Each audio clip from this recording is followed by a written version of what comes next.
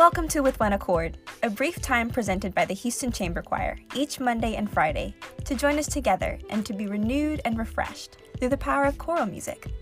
I'm April Harris, Manager of Operations, and I'm thrilled to host today's Education Spotlight. Today's episode shines the spotlight on Sonia Brujauskis, founder and director of the arts education nonprofit Partner Schools. Sonia is a longtime friend of the Houston Chamber Choir. She served not only as a board member for our organization, but also shared her gifts for music with us as a choir member in our alto section. Sonia was an integral part of the success of the Houston Chamber Choir's residency education program, Rise Up Singing, bringing the wonders of music to some of Houston's most economically disadvantaged elementary schools. I was in awe as Sonia discussed the motivations and goals of Partner Schools. The organization is all about collaboration and connection, providing opportunities for students from different schools and neighborhoods to work on artistic projects together, creating friendships and a community of appreciation and acceptance, sharing stories, ideas, experiences with each other. They have a commanding mission to empower and inspire students through the arts by building children's choirs that reflect the diversity of the city of Houston. Partner Schools has not only survived, but has thrived in the days since the pandemic, adapting and expanding to offer a wide range of arts activities, including virtual songwriting workshops and virtual arts field trips. Their success is powerful evidence to the magic of collaborative art making, the perfect example being in a choir, resonating with other individuals to create something beautiful, something to be proud of that you can share with your community. After the interview concludes, stay tuned for an uplifting music selection performed by the student singers of Partner Schools. Enjoy! I'm joined today by a very special guest, former board member and choir member of the Houston Chamber Choir, now sharing her musical talents and passion for arts education as the founder and director of the organization Partner Schools, Ms. Sonia Brujauskis. Sonia, thank you so much for taking the time to discuss this with me. How are you today? Oh, April, thank you for having me, and I'm doing great. Perfect. So Sonia, you have a very rich background in arts performance, theater, opera, solo vocal work, as well as choral music. Could you tell me a bit about your love and appreciation for the arts, how that started, and also how that has been able to shape your life in your adulthood? Oh, that's a big question, of course. I was born and raised in Germany, and I have pretty much been a singer my whole life. I have multiple degrees in vocal performance, and it's always been a very important part of my life. And later in life, and I think we will get to that a little later in the interview, I realized how fundamental singing is to the human nature and how important that is. But to go back to your question, yes, my background is in vocal performance. I've been an opera singer, a musical theater singer, and a choral singer for a very long time. I was part of the Houston Chamber Choir for many years as a singer and also as a board member. And yeah, that's just a very, very pertinent part of my life. Mm-hmm.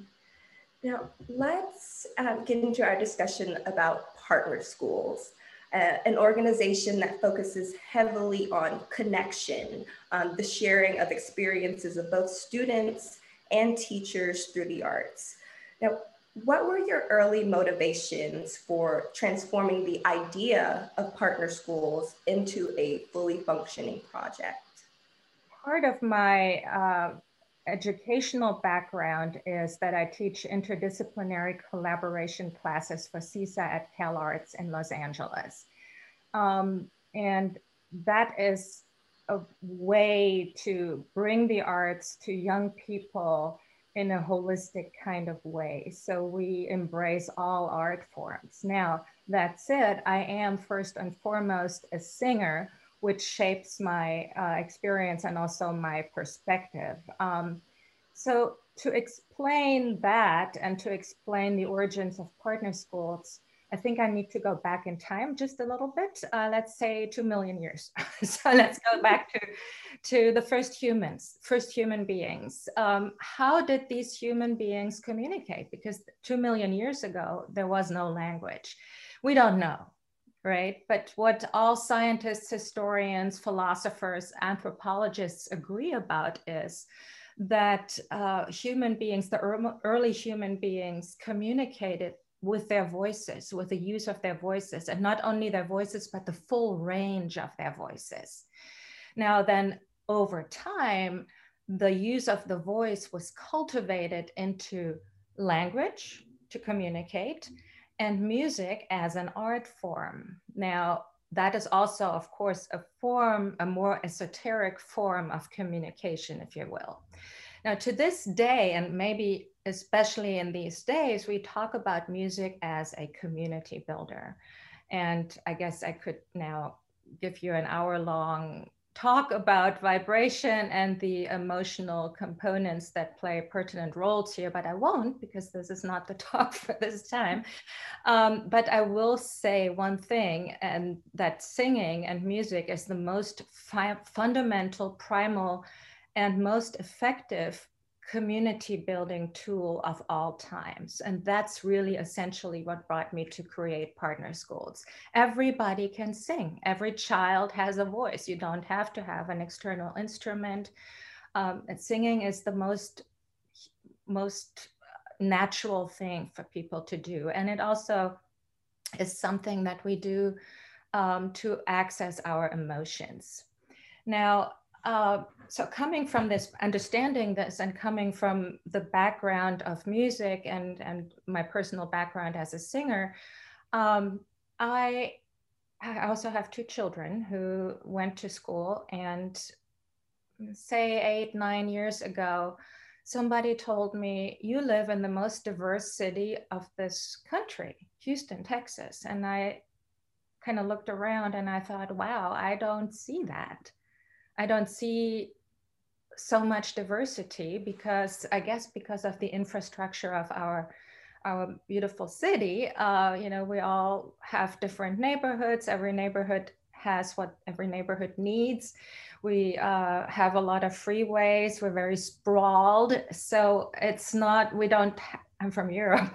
We don't have a town center where everybody gathers and everybody just communicates with each other. So as a mother of two young children, I thought it is too bad that these children don't grow up among that rich diversity that our city has to offer. I mean, they do grow up, but they don't see a lot of it.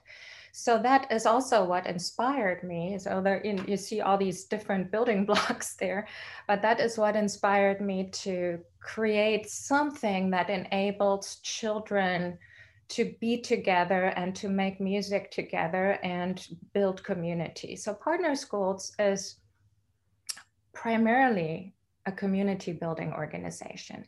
So 8 years ago, I talked to the principal of the school that my children were going to, along with the music, the choir director there.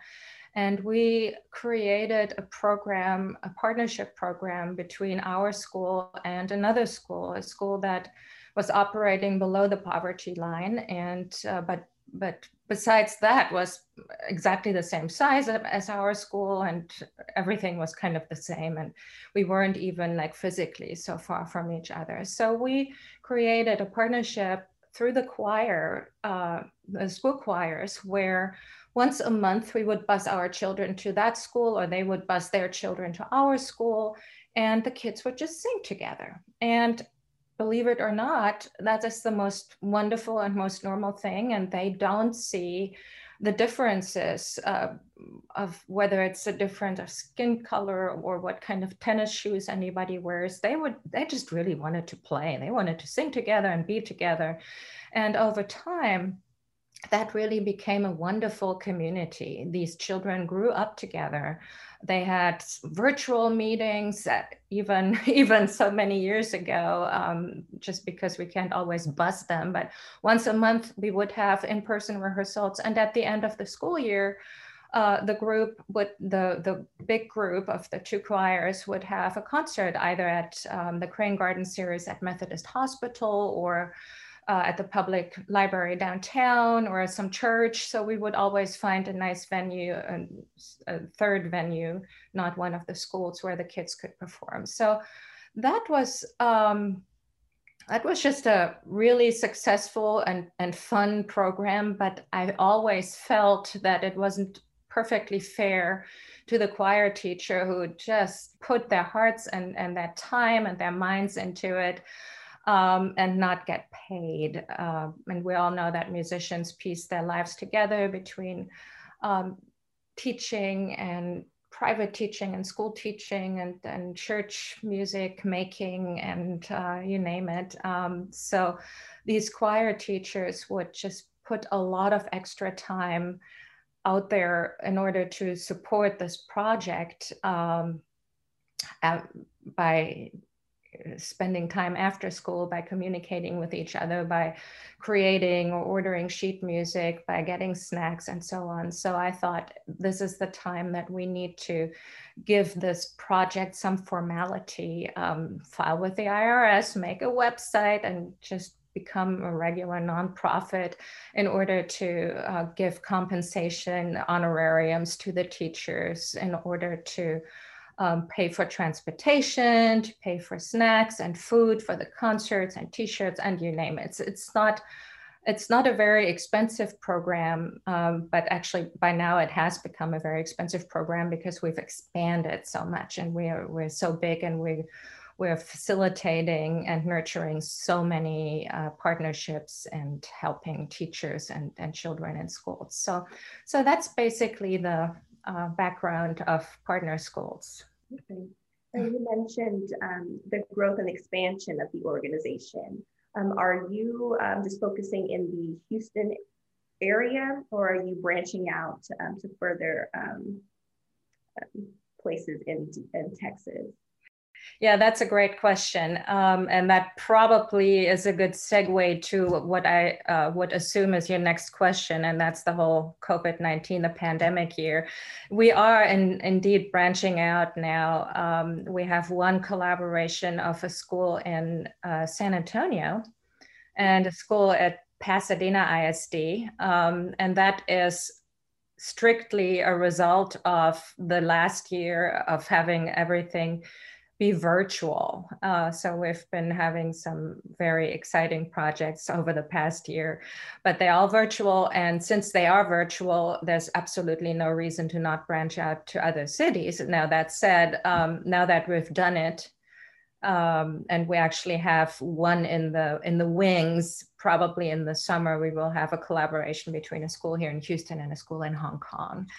I know, but so that said, now that we know how to do it and we've established such a relationship, an intercity relationship, we will probably never go back and expand from here on.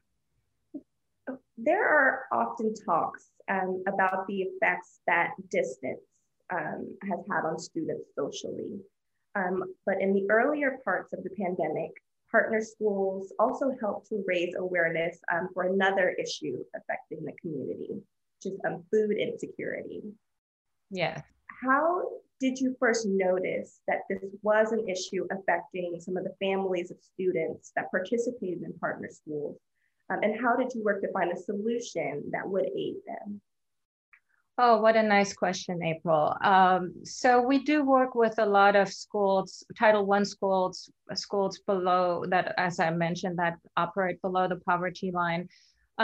Besides facilitating partnerships between different schools, we also have a starter program that we initiated a few years ago, where we bring teachers into schools that don't have any music education or any arts education for that matter.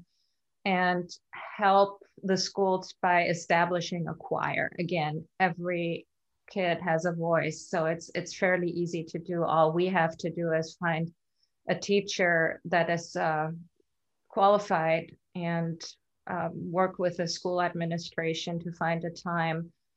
Sometimes it's during the school day, sometimes it's after school, but those teachers, we help those teachers go into those schools and establish a music program with very good success, I might add.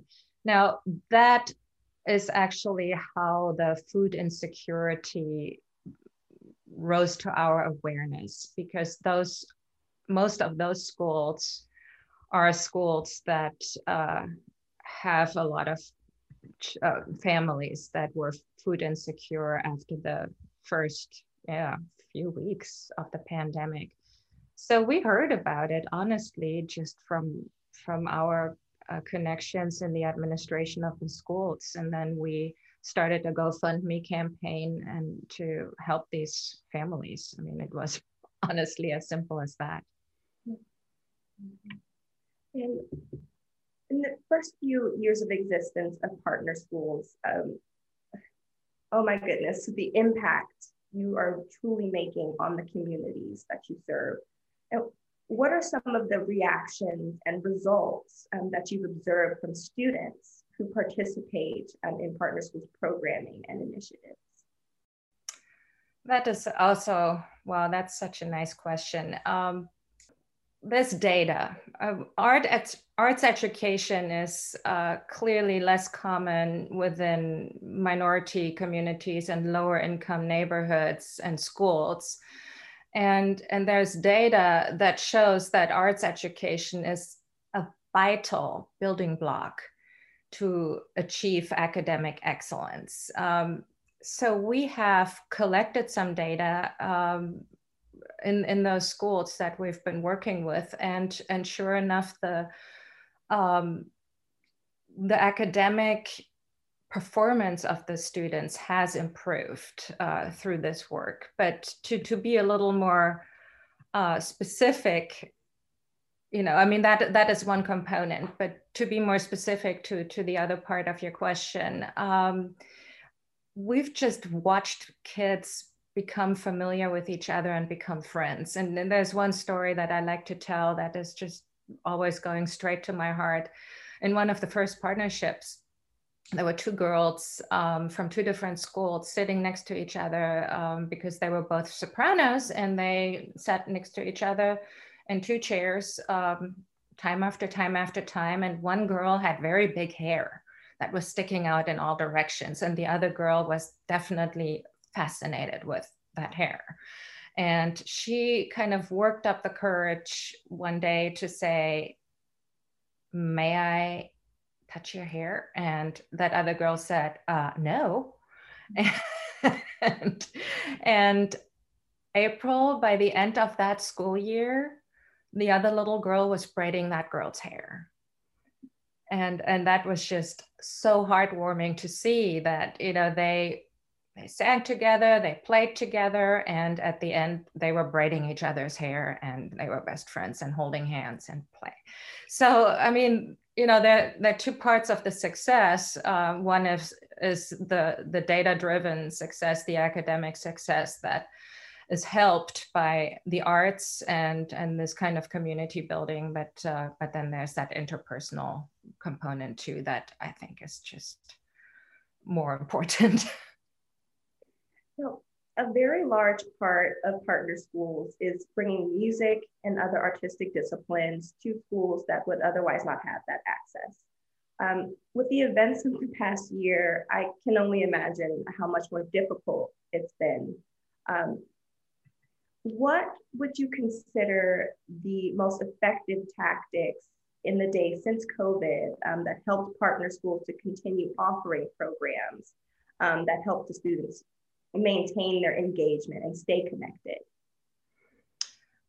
Good question too. So we've grown exponentially after this pandemic hit, which is a little, I'm still a little bit surprised to this day that it worked. A year ago at this moment, I didn't know whether we would live or die as an organization. And I wouldn't have been too surprised, but it's, again, creativity is all it needs. And we got very creative. So a number of things that we've done have had impact. We've created virtual music lessons to support teachers. We actually sponsored an Eagle Scout Nick Dinyas, who just created the most beautiful virtual music lessons for teacher support. And he's a very engaging young man, and kids really respond to him. Now, this pandemic, as we all know, has been very hard on teachers because the music teachers, and we also expand now into visual arts, they were all of a sudden recruited to do a lot more than just music teaching. And obviously singing was not really an option for a long time. So virtual singing is hard. And all of a sudden they had to teach music classes, but then also, teach math or online PE and all. I mean, I've heard all the stories. So sometimes they were just sometimes so overwhelmed. And then of course there's tech insecurity here and there too. And so it's been good for them to just maybe outsource some music lessons sometimes and just play a video for the kids and then be there to explain certain things, so they didn't have to produce everything from the start. We have created a safe sing-along in-person event at a church that one of our board members is the music director at, and that was fun.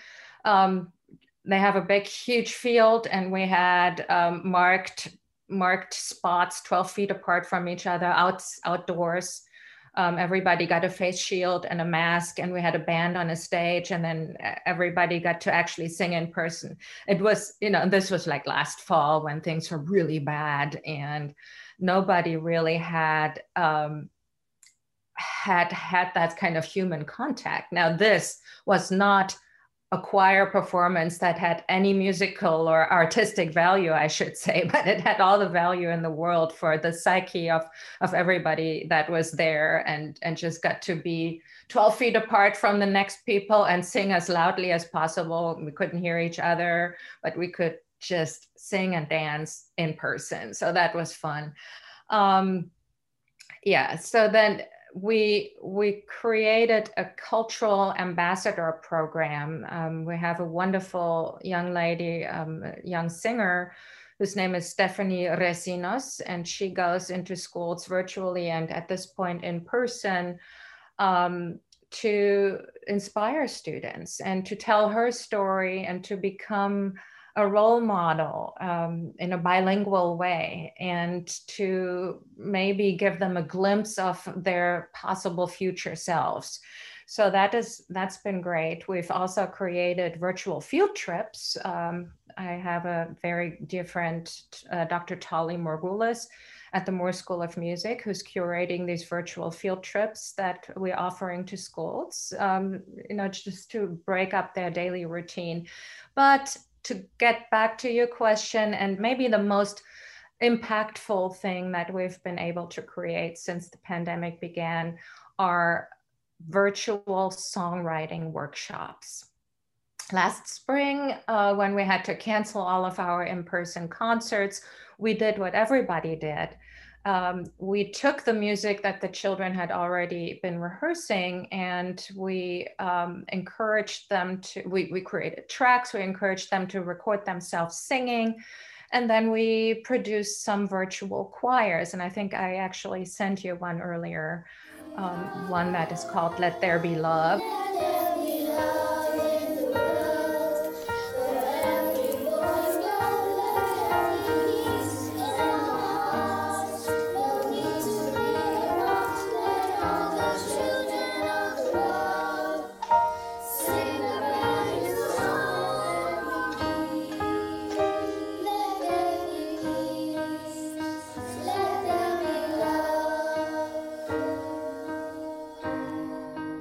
and we did what, most choirs in the world have done, and that's wonderful. But then after the spring semester was over and we had all had our share of virtual choirs, I thought maybe we should go a few steps beyond this.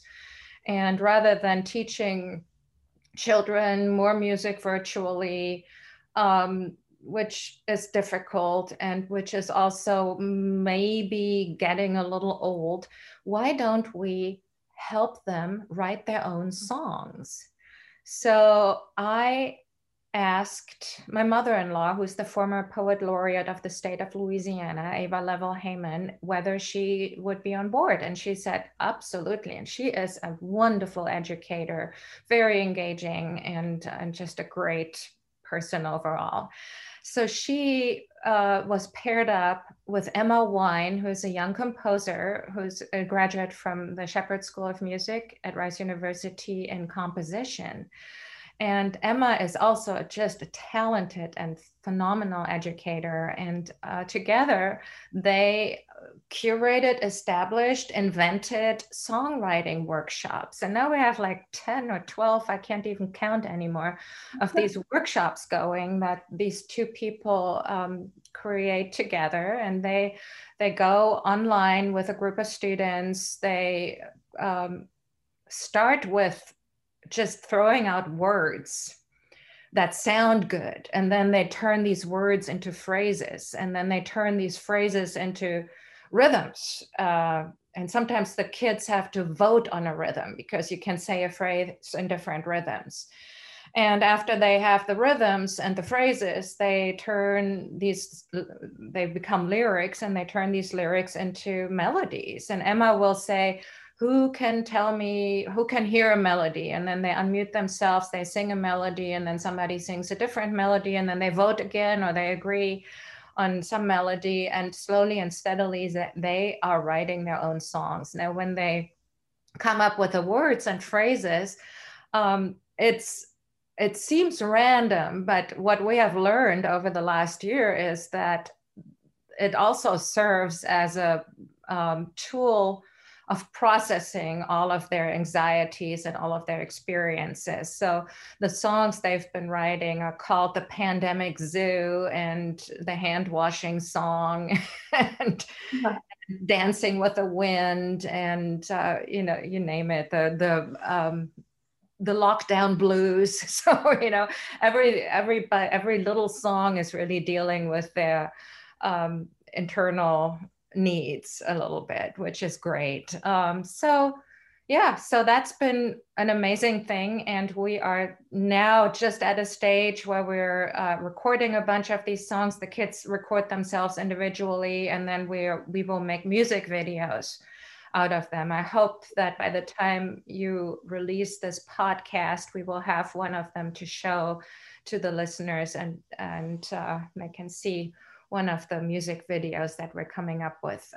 So since this is growing so rapidly, we've also been able to secure former poet laureate of the city of Houston, Deborah Mouton, to work along with Emma on, and they are starting a collaboration, or class actually, collaboration at Travis Elementary School next week between their music department and their visual arts department. So that's something that will be exciting. So you can see that now that we've branched out into songwriting, we are also branching out into visual arts and other art forms. Obviously, this creative writing is already part of it. This year, we've kicked off our first visual arts collaboration between the Yellowstone Academy, which is a school on the east part of downtown, and the Presbyterian School. And we were able to appoint our first artist in residence, whose name is Leah Rodi. She's a wonderful visual artist, a good educator, and just a creative mind that would blow you away. So she has established that first visual arts collaboration between those two schools. And I would not be surprised if she didn't connect it to their music departments before too long, but at this point it's strictly visual arts. She actually went into the schools. And so here's the COVID protocol, right? The kids can't really get together in person at the moment. So she went into one school first and gave everybody little squares of canvas to make a self-portrait with a speech bubble. And then we invited a dear friend of mine who's a wonderful writer of children's books, Sarah Choi, to make a video, an inspiring video speech to the children and talk to them about what they could write into the speech bubble. So Leah, the artist teacher, did this for like a week with one school, and then she took those little squares with the speech bubbles and the self-portraits to the next school. And they stitched them onto a very large piece of canvas. And in the next school, the children could just could make their own self-portraits with their own speech bubbles and communicate with the children that had already done it on that canvas, and basically respond artistically and verbally and so on, respond to the friends in the other school that they've never met in person. So we're now working on figuring out how we can have a big event to reveal that piece of art, and how we're going to do it. Maybe we'll do it in person, maybe not. But the good news is that it's only now starting, and next year and the year after, the children will actually meet in person. And that's kind of exciting because they've now already made art together, but they've never really met in person or even on the screen. So, you know, it's a good connector. I do feel that after this pandemic is over and when things really normalize again, we will always take advantage of what we have learned during this year and all the things that this virtual existence has made possible. Yes, it has been frustrating at times and difficult and isolating, depressing, and you name it, but it's also opened a lot of new doors. And for us, what I see for us in the future is that with our regular partnerships, we will probably always write our own songs from here on, at least for part of them, and we can do that virtually. That's very easy to do now. We've done it many times, and then we can do that during the fall semester, and then in the spring semester, the kids can get together in person and start rehearsing and singing their own songs together. So, you know, so in a way, this pandemic has really taught us a lot of positive things too. Absolutely. Oh my goodness, Sonia, I am absolutely amazed at what you, your organization, the teachers and students that participate have been able to achieve and create. It's really fascinating to see how under certain circumstances you can still thrive, you can still explore and want to know and learn more through the arts. This is absolutely astounding. Thank you so much for sharing your story, for sharing the partner school story, and to just helping me to at least feel the joy about students and their discovery of creating art and being a part of something, you know, that's just so special. So thank you once again for this conversation. Thank you, April. It was wonderful. Special thanks to our donors and partners for their consistent support, to our phenomenal guest, Ms. Sonia Bružauskas, and to you, our listeners, for tuning in. And now, please enjoy a very special presentation of Count on Me by Bruno Mars, performed by the Partner School student singers and American Idol finalist Vincent Powell in support of the Women's Fund. If you ever find yourself stuck in the middle of a sea, I'll sell the world to find you. If you ever find yourself lost in the dark and you can't see, I'll be the light to guide you. We'll find out what we're made of when we are called to help our friends in need.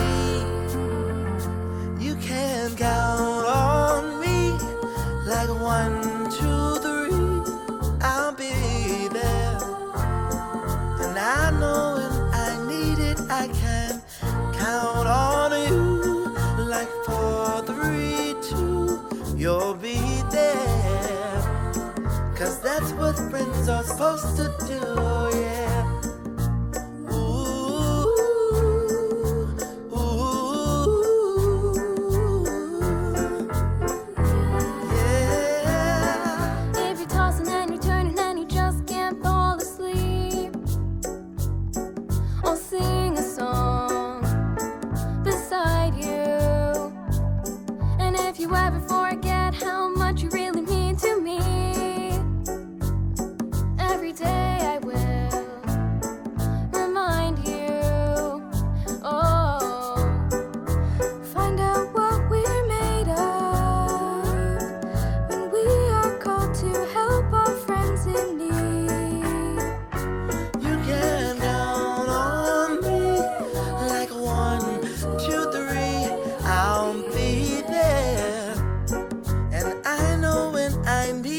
I can count on you like 4, 3, 2. You'll be right there.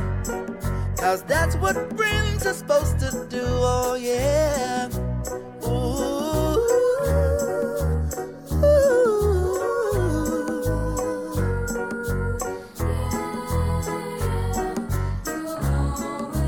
at my shoulder when you cry. Oh, don't never say goodbye. You can count on me like 1, 2, 3. I'll be right there. And I know and I need it. I can count on you like 4, 3, 2.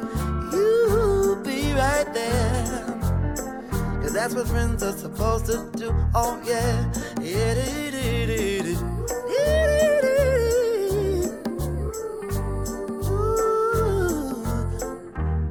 You can always count on me.